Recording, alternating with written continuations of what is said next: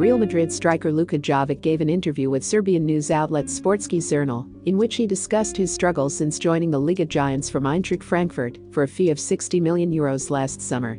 The 21-year-old, who arrived in the Spanish capital off the back of a prolific season for the Bundesliga side, has had limited opportunities under Zidane and scored his first goal for Madrid in the 5-0 victory over Leganés in Week 11 of La Liga action. "It hasn't been easy. I have waited a long time for that goal," Jovic said, after dedicating the strike to his son, David.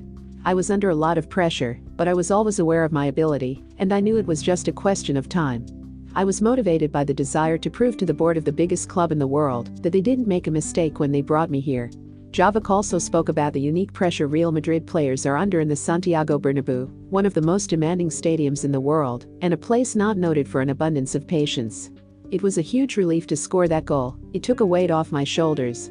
It has been a difficult period for me, for my career.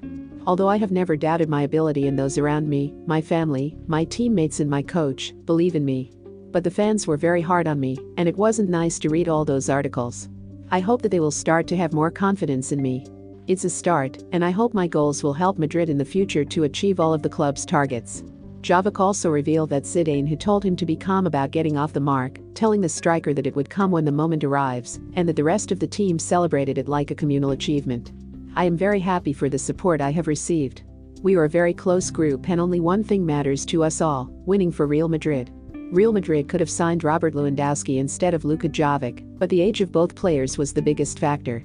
Lewandowski is currently in red-hot form, while Jovic still has cold feet. Did Real Madrid make a mistake? Remember to follow Golia by hitting the follow button, and let's get to 1 million followers, and tune in daily for new episodes.